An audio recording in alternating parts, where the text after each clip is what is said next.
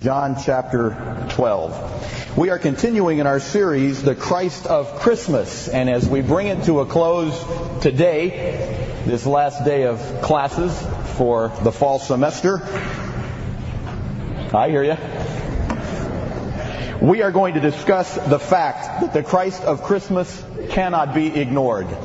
You cannot ignore him. People try, but they can't. John chapter 12. This is one of those passages that ought to be framed someplace. This is a rare occurrence.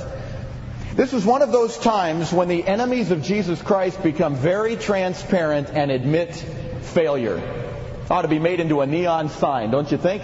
And put on top of the highest building in the nation and blinked for everyone to see. John chapter 12, I will begin reading at verse 12 and read down through verse 19. And in honor of the Word of God, would you stand with me, please? John chapter 12, beginning at verse 12. On the next day, the great multitude who had come to the feast, when they heard that Jesus was coming to Jerusalem, took the branches of the palm trees and went out to meet him and began to cry out, "Hosanna! Blessed is he who comes in the name of the Lord, even the King of Israel." And Jesus, finding a young donkey, sat on it, as it is written, "Fear not, daughter of Zion. Behold, your king is coming, seated on a donkey's colt." These things his disciples did not understand at first. But when Jesus was glorified, then they remembered that these things were written of him, that they had done these things to him. And so the multitude who were with him when he called Lazarus out of the tomb and raised him from the dead were bearing him witness. For this cause also the multitude went and met him, because they heard that he had performed this sign. Now here it comes, verse 19. The Pharisees therefore said to one another, "You see that you are not doing any good? Look, the world has gone after him." You are not doing any good. Look, the whole world has gone out after him. It is a fact that you cannot ignore him. You can love him, you can hate him. You can curse him to his face, or you can praise him. You can clench a fist and shake it at him, or you can bow your knee in humble submission to him. You can rebel against him, you can obey him. You can receive him, you can reject him. You can love him or hate him, but you can't ignore him. Let's pray. Thank you, Father, for this penetrating passage. I pray that it will strike our hearts in a way that will cause our lives to be changed. Thank you that the Christ of Christmas is a Christ whom we cannot ignore. May that thought ring loud and clear this morning, we pray in his name. Amen. Thank you. You may be seated. Last night, my dear wife and I had a tremendous privilege, great opportunity to make our way down to Knott's Berry Farm, known this time of year as Knott's Merry Farm. And I had the privilege of speaking at a Christmas banquet down there with about 120 college students. And during that time, I challenged them to commit their lives to Jesus Christ. I held him up high as the one who claimed to be God, because he did. In John 8:58, he took God's name, I am, and applied it to himself, so much so that the Jews who were there tried to kill him on the spot. And at the end of the message, I challenged them to commit their lives to Jesus Christ, and 4 people committed their lives to Jesus Christ last night at Knott's Berry Farm. You know what thought haunted me on the way home? I had challenged them to commit their lives to a carpenter's son who lived 2,000 years ago and died the most humiliating death ever conceived in the mind of men. And I had the audacity, the presumption, the boldness to lift him up high as Almighty God and challenge them to commit their lives to him and he alone. You know what thought haunted me? What if I was wrong? What if he isn't who he claimed to be? What if he perpetrated on the human race the greatest deception ever known to man? And what if last night in front of 120 people I perpetuated that deception? What if I am wrong? 18 years ago I committed my life to Jesus Christ. What if I made a mistake? Why him? Of all the religious leaders who have ever lived, how do I know I picked the right one? How do I know? Sobering thought, isn't it? Paul said in 1 Corinthians 15, verse 17, if Christ is not raised from the dead, your faith is worthless, you are still in your sins, and of all men, we are the most miserable and the most to be pitied. What if I am in that category? A man whose faith is worthless, a man who is still in his sins, and a man of all men the most to be pitied and the most miserable. I have challenged many people who are Christians with this question. Why Jesus? Why not somebody else? Why not Buddha? Why aren't you a Mormon? Why aren't you a follower of Sun Myung Moon or Rajneesh? Why aren't you a Jehovah's Witness? How do you know you made the right choice? How do you know you didn't blow it and make a mistake? And the stock answer I always get in response to that question is, I committed my life to Jesus Christ on the basis of what? Faith. Faith. You say that to a cynic, you say that to a critic, they will laugh you out of the room. Faith? Every Mormon I ever met is a Mormon by faith.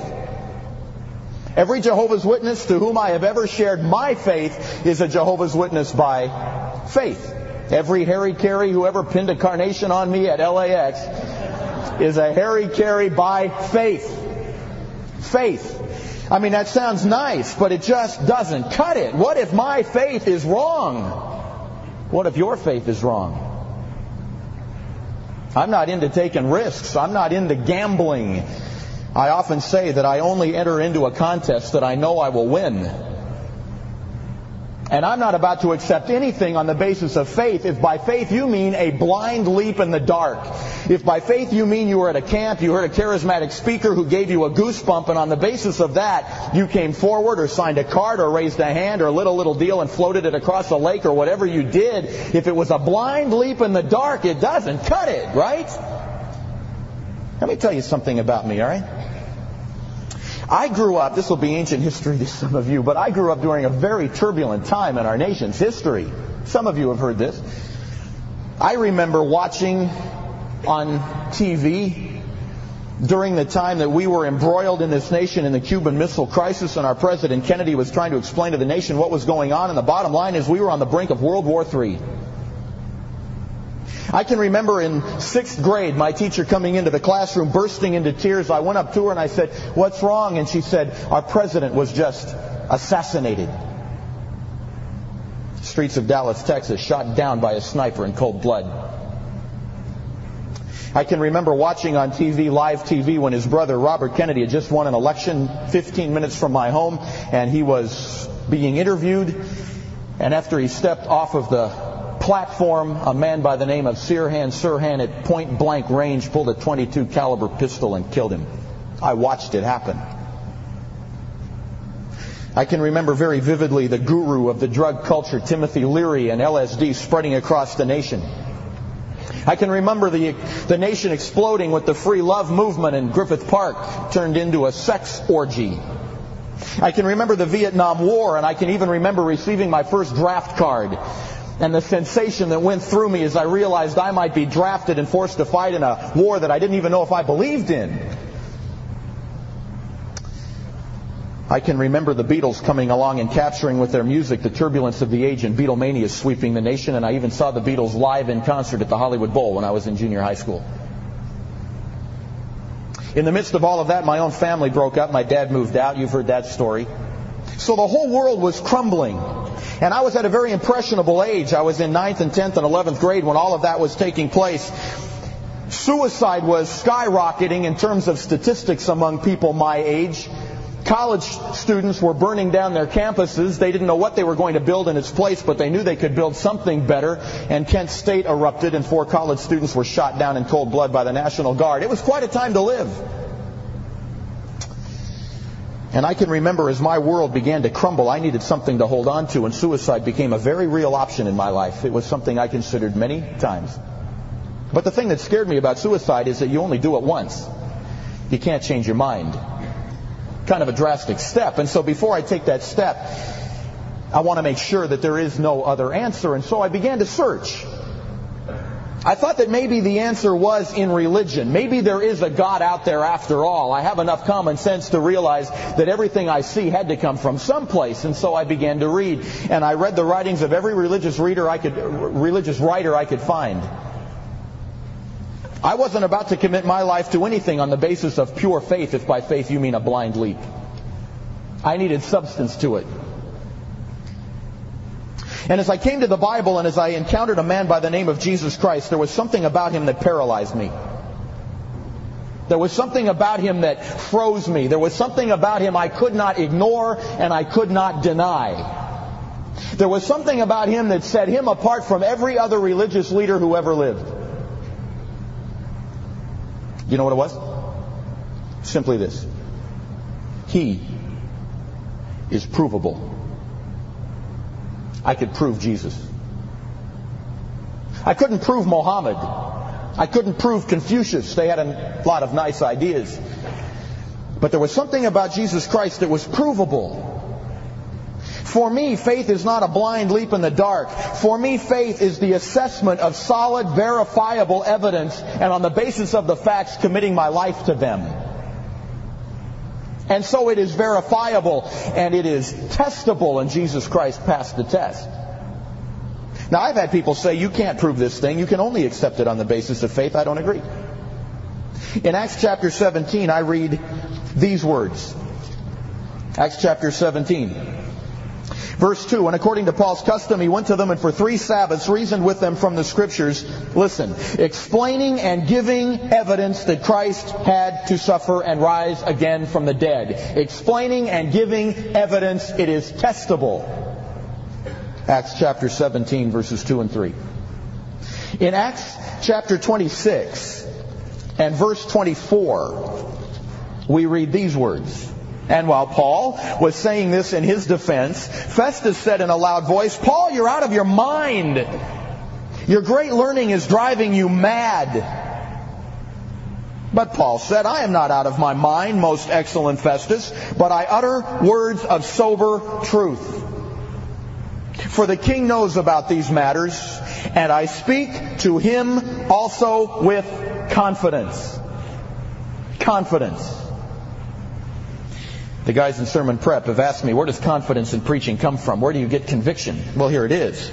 Since I am persuaded that none of these things escape his notice, for this, talking about the resurrection, this has not been done in a corner. Festus, check it out. It was done openly. It was done publicly. You can verify it. It isn't a blind leap. It happened in full public view. Answer it. The tomb is empty. And therefore, Paul spoke with confidence. Absolutely certain, totally persuaded that the message he was proclaiming was the message of truth. In Acts chapter 1, one more example. Acts chapter 1, verse 1, the first account that I composed, Theophilus, about all that Jesus began to do and teach, until the day when he was taken up, after he had by the Holy Spirit given orders to the apostles whom he had chosen. To these he also presented himself alive after his suffering by many convincing proofs. It is provable. Jesus Christ is testable. He is verifiable, and therefore he cannot be ignored. And so it was a sigh of relief and a great comfort to my heart last night as I drove home from Knott's Berry Farm. to know that the 4 people who committed their lives to Christ last night did not make a mistake and were not led astray by me. They heard the message that is truth and committed their lives to it. What is it that Jesus did to prove himself to me? What is it about him that cannot be ignored? Well, there are several lines of reasoning that I could use this morning, but I only have time for 2. Each of these 2 is absolutely conclusive in and of themselves. It is unanswerable in terms of objection. It is an open and closed case. There is no refutation that can be given. It is solid, and it stands any test. The first line of reasoning that I will use is the fact of fulfilled messianic prophecy. The fact of fulfilled messianic prophecy. Did you know that in the Old Testament, referring to the first coming of Jesus Christ, there are well over 300 specific prophecies detailed concerning the first coming of Jesus Christ, every one of which must be fulfilled, or you can write Jesus Christ off as a fraud. Over 300 of them. God did not leave it up to a blind leap. He set it up in such a way that it is verifiable. He dared to take a risk. He dared to go out on a limb.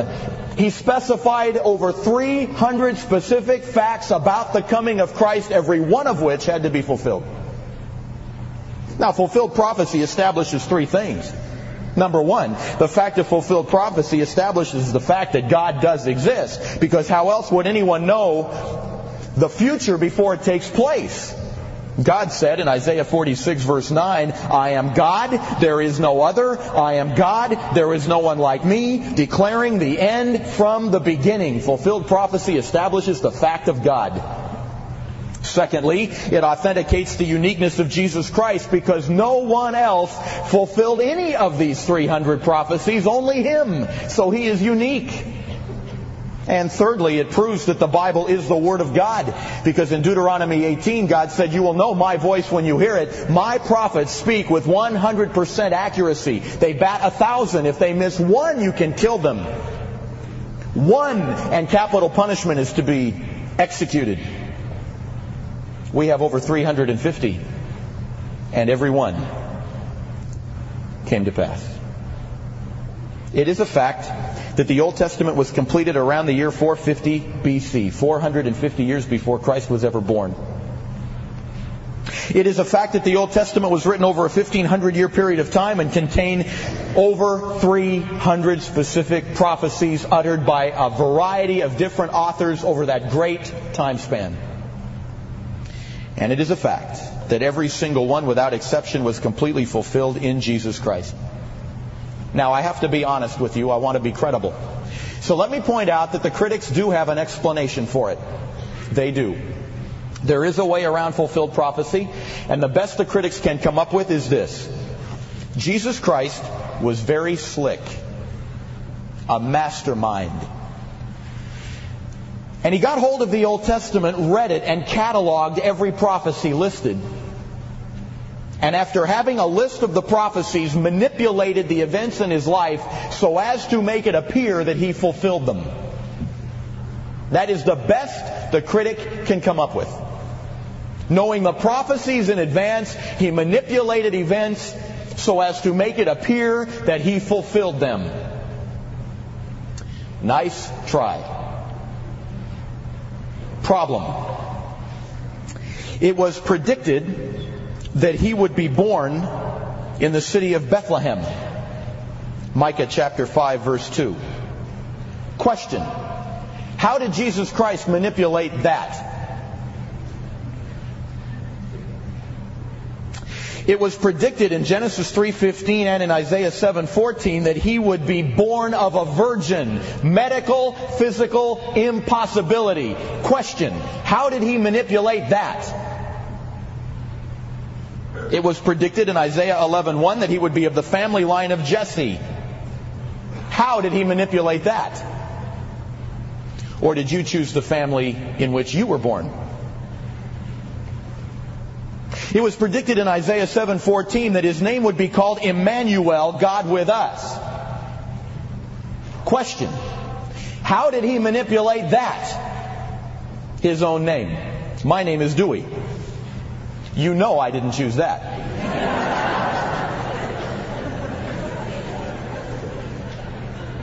It was predicted in Psalm 22 verse 16 that he would die a death of crucifixion. How did he manipulate that? It was predicted in Psalm 22 verses 7 and 8 the way in which the people would react during the crucifixion. Let me read it to you. Psalm 22 verses 7 and 8. Psalm 22 verse 7, all who see me sneer at me. They separate with the lip. They wag their heads saying, commit yourself to the Lord. Let him deliver him. Let him rescue him because he delights in him. How did he manipulate that? Or was he dictating from the cross their responses? It was predicted in Psalm 22 verse 18 that they would gamble for his clothing. How did he manipulate that one? It was predicted in Psalm 34 verse 20 that not one bone would be broken. Interesting, he was crucified between two people. Both of them had legs shattered, but not one bone of his was broken. How did he manipulate that? He was unconscious at the time. It was predicted in Isaiah 53 verse 9 he would be buried in a rich man's tomb. How did he manipulate that? And it was predicted in Psalm 16 verse 10 that he would rise from the dead. How did he manipulate that? And to the critic I would say, nice try. Now I brought with me a list of 61 specific prophecies, keeping in mind there are over 300 in the Old Testament. I have 61 of them here. The prophecy and then its fulfillment.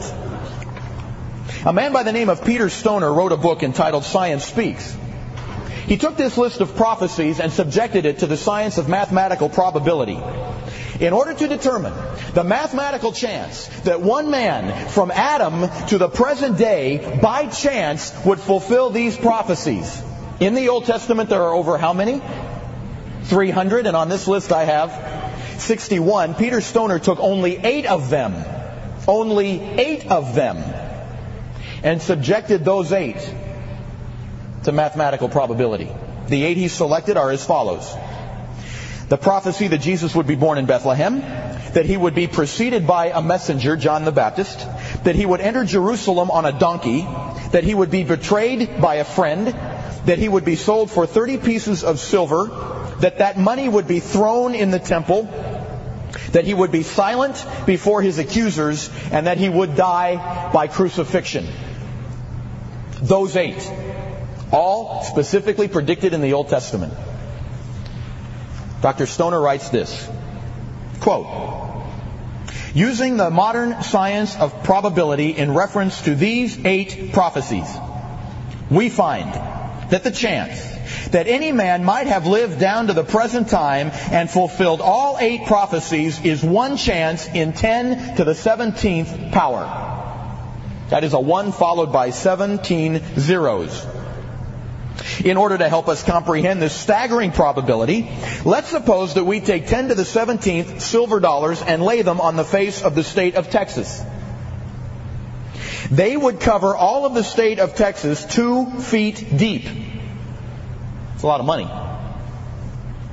Now mark one of these silver dollars, stir the whole mass thoroughly 2 feet deep throughout the entire state of Texas. Blindfold a man, tell him that he has 1 pick and can travel anywhere he wants through the entire state, 1 pick.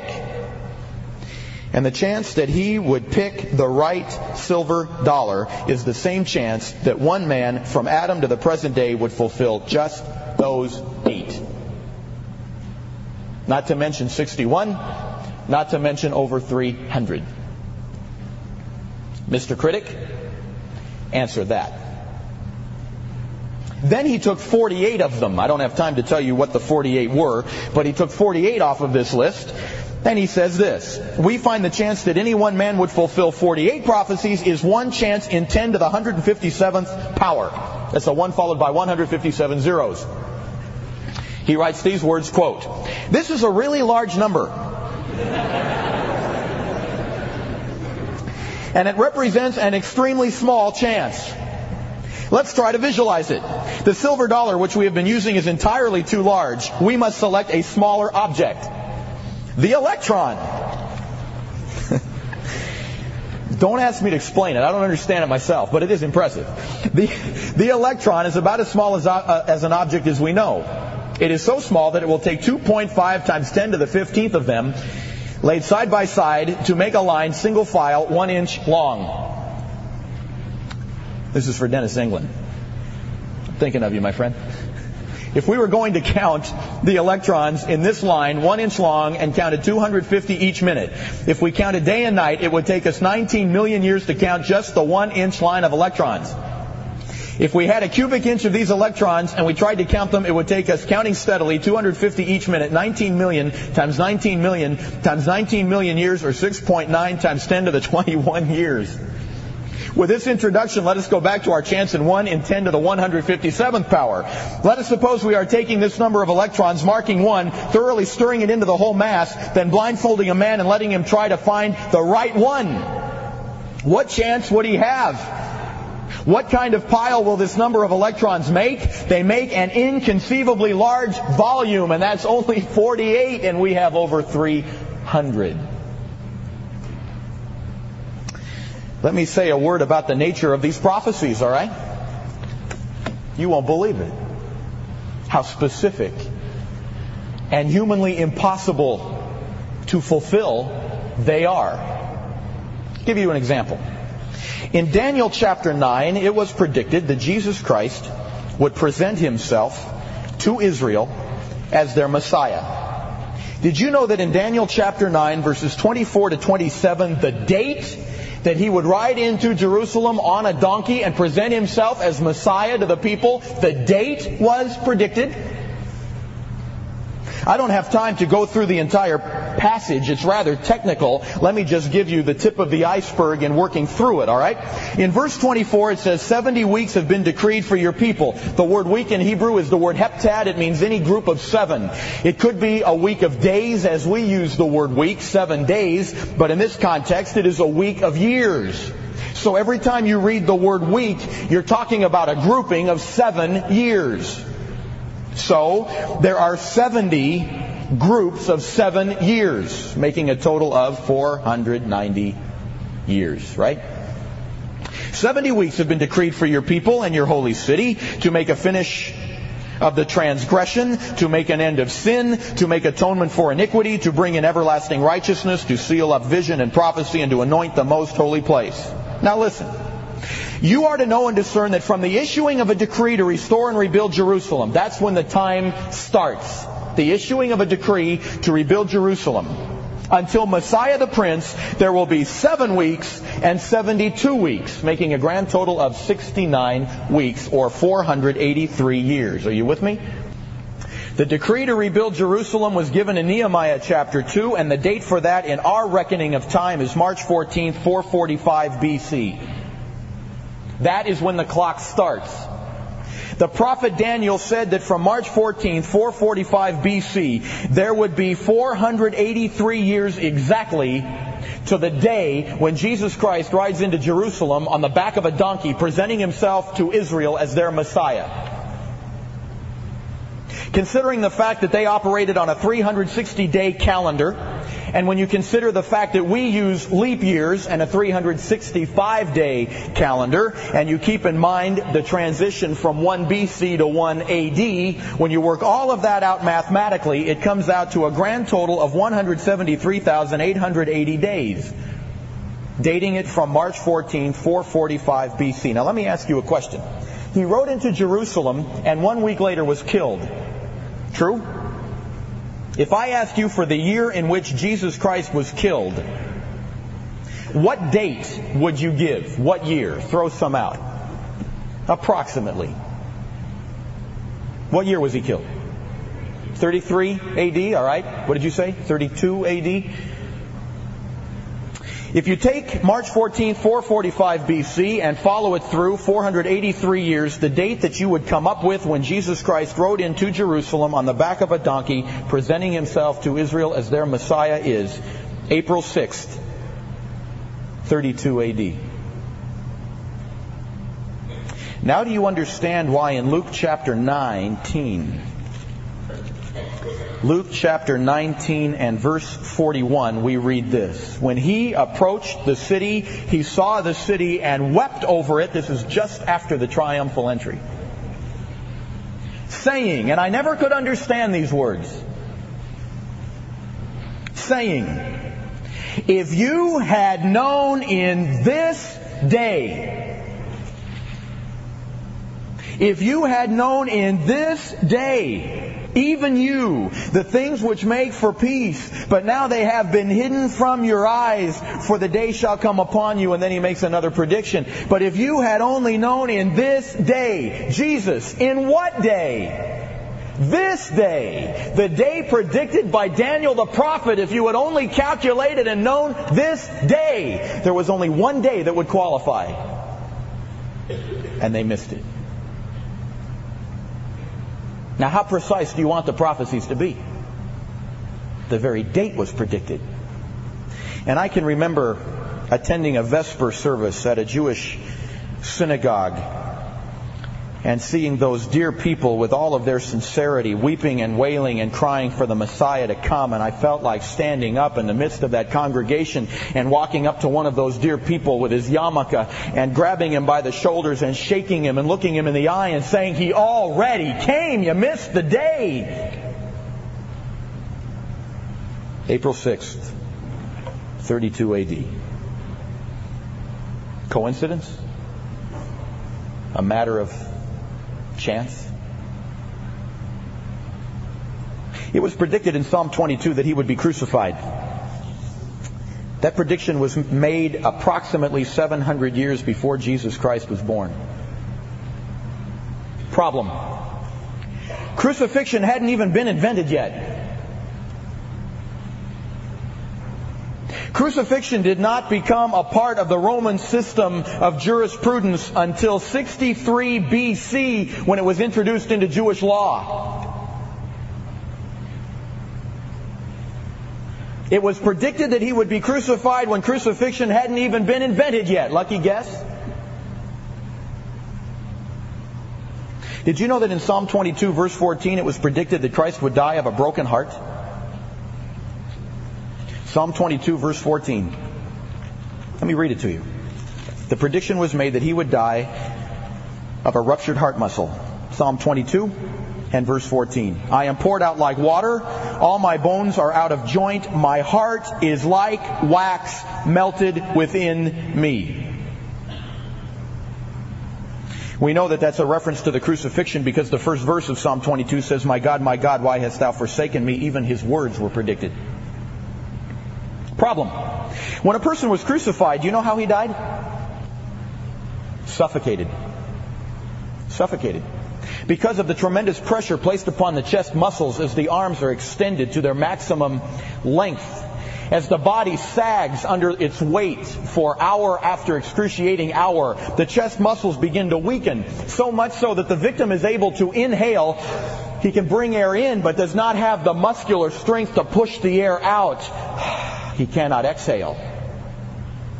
Consequently, carbon dioxide begins to build up in the bloodstream, causing cramps that are literally excruciating. And that is why they broke the legs of the two people crucified on either side of him, because it was customary for the victim to push himself up to relieve the pressure so that he could exhale, inhale, and then sag back down.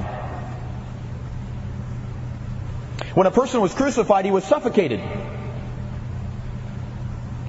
But 700 BC, the prophet predicted that he would die of a ruptured heart muscle. Dr. Truman Davis, a medical doctor who wrote what is to be compared to an autopsy report of the crucifixion of Christ, made this statement in his book, The Crucifixion of Jesus, quote, apparently to make doubly sure of death, the legionnaire drove his lance through the fifth interspace between the ribs, upward through the pericardium and into the heart. You remember the legionnaire doing that? Immediately there came out blood and water. We therefore have rather conclusive post-mortem evidence that our Lord died, not the usual crucifixion death by suffocation, but of heart failure due to shock and constriction of the heart by fluid in the pericardium, end quote. How did David know it 700 years before the fact? Lucky guess?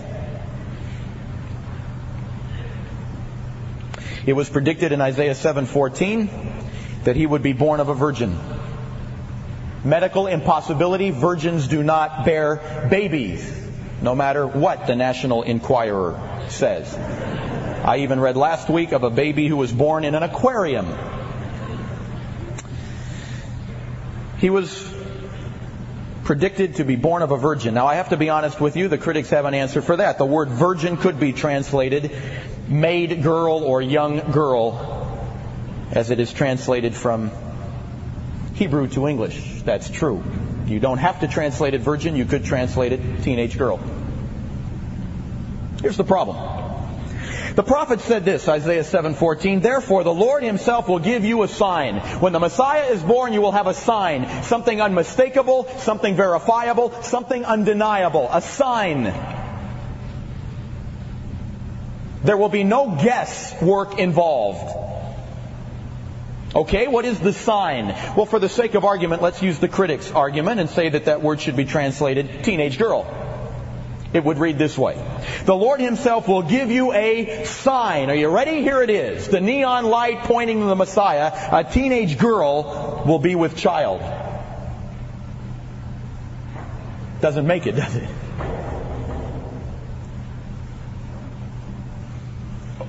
What did I read 2 days ago? That every 20 seconds in this country a teenage girl gives birth to a child?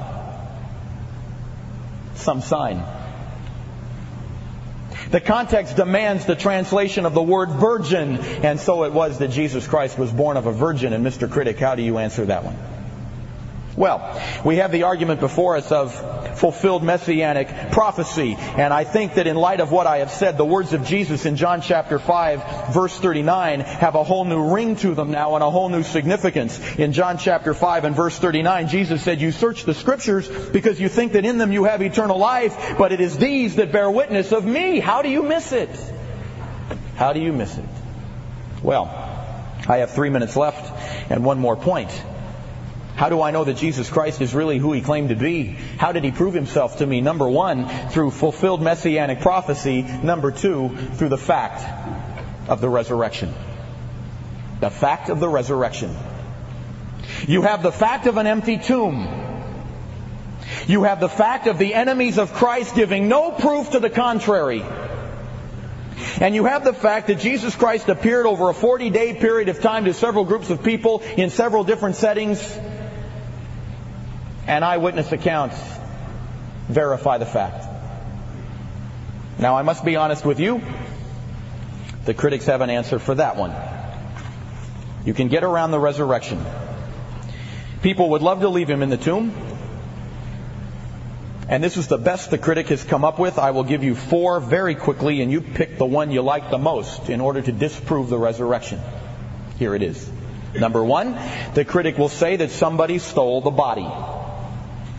It was stolen. Question: who stole it? 3 options. The Jews could have stolen the body, but I have a hard time with that because in John chapter 5 verse 18 it says, "For this cause therefore the Jews were seeking all the more to kill Him." The last thing they wanted was a resurrected Christ running around. They're the ones who cried out and screamed, "Crucify Him." This is exciting stuff, isn't it? So it wasn't the Jews, and there are people who say it was the Romans, but the Romans' cry was, "Caesar only, He is God." And then there are some people who say it was the disciples. But at the time this was going on, they were up in an upper room under a table with the doors locked and the lights out, hiding, fearing for their own lives. And if the body was stolen, how do you account for the fact that He appeared over a 40-day period of time, at one time to over 500 people? How do you account for that? Okay, option number 2, the women went to the wrong tomb, which is the classic chauvinistic cheap shot. The women went to the wrong tomb. There were only 72 hours between the time He died and the time they visited the tomb, and Peter and John went to the same tomb, so you know it couldn't be the case, right?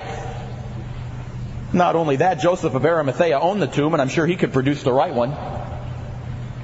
And all the enemies of Christ had to do was produce the right one and produce the body, and the whole thing would come crumbling down around us. And you still don't get around the fact that He did appear.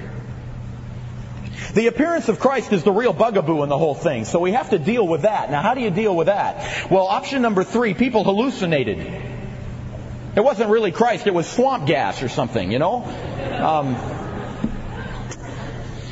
But the problem with that theory is the tomb is empty. All you'd have to do is produce the body, and the hallucination theory would be verified. But nobody has produced one.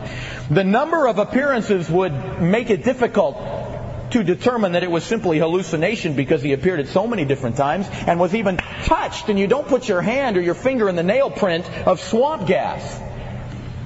They ate with Him. They weren't even expecting Him. And Thomas demanded proof. I have to touch Him. Well, not many people really believe those 3. There is one that is the primary one, and I've saved the best for last. Aren't you glad? Most people who deny the resurrection do it on the basis of what has come to be called a swoon theory. Swoon theory. Here it is. Jesus never really died. He fainted. They laid Him in the coolness of the tomb, and because it was so nice and cool in there over a 3-day period of time, He revived and simply walked out of the tomb, and everybody said, He's arisen from the dead. You believe that?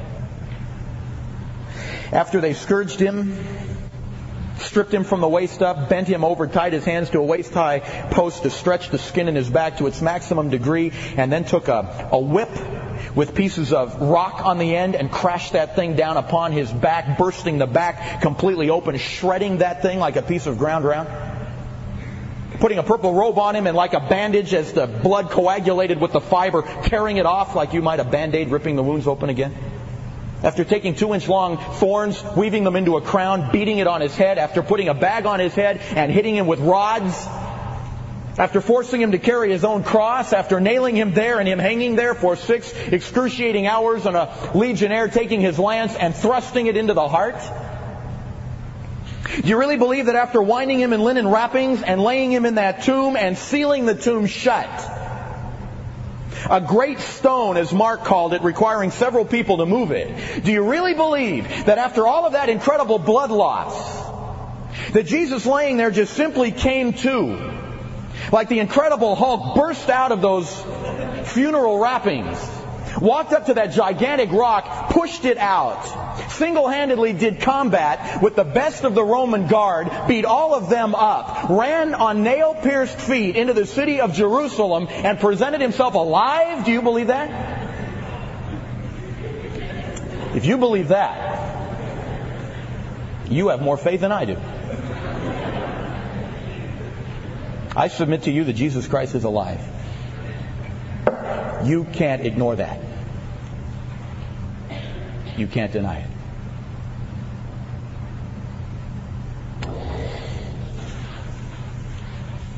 Several years ago, the newspaper came out with a headline in big, black, bold print. It said this. I was 13 years old at the time. It made a vivid impact upon me.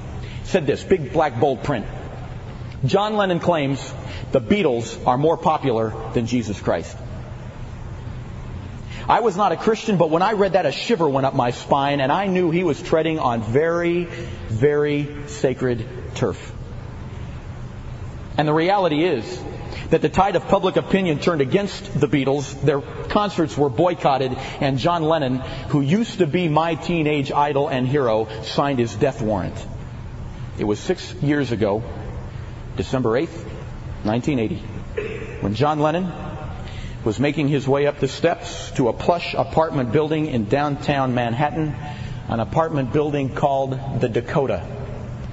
When a man walked up to him, pretending to be a fan, asked for his autograph, turning away from his wife, Yoko Ono, to face this fan, as he reached for the paper and took a pen and began to sign his name, this so-called fan put a gun in his stomach, pulled the trigger, and killed him.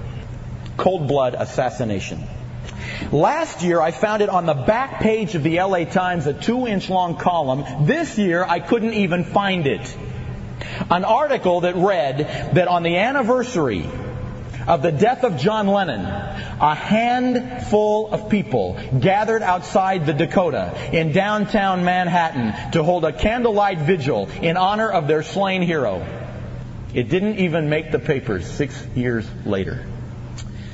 But this April, 2,000 years later, on one certain Sunday in the month, people around the globe by the millions will stop everything they are doing. Countries at war with one another will call a temporary ceasefire. And people will make their way to their places of worship on Easter Sunday morning in honor of the one who 2,000 years ago was murdered, buried, and rose from the tomb alive. And John, if you can hear me down there, you were wrong. Jesus Christ is alive. And we made the right choice. Do you agree? I agree. And 4 people who last night at Knott's Merry Farm committed their lives to Christ made the right choice. And there is no smidgen of any doubt in my mind that when I stand here and declare Christ to you, I am declaring to you the truth. You agree? Hallelujah. Let's bow together in prayer. And Father, we thank you that the Christ of Christmas is the Christ who cannot be ignored.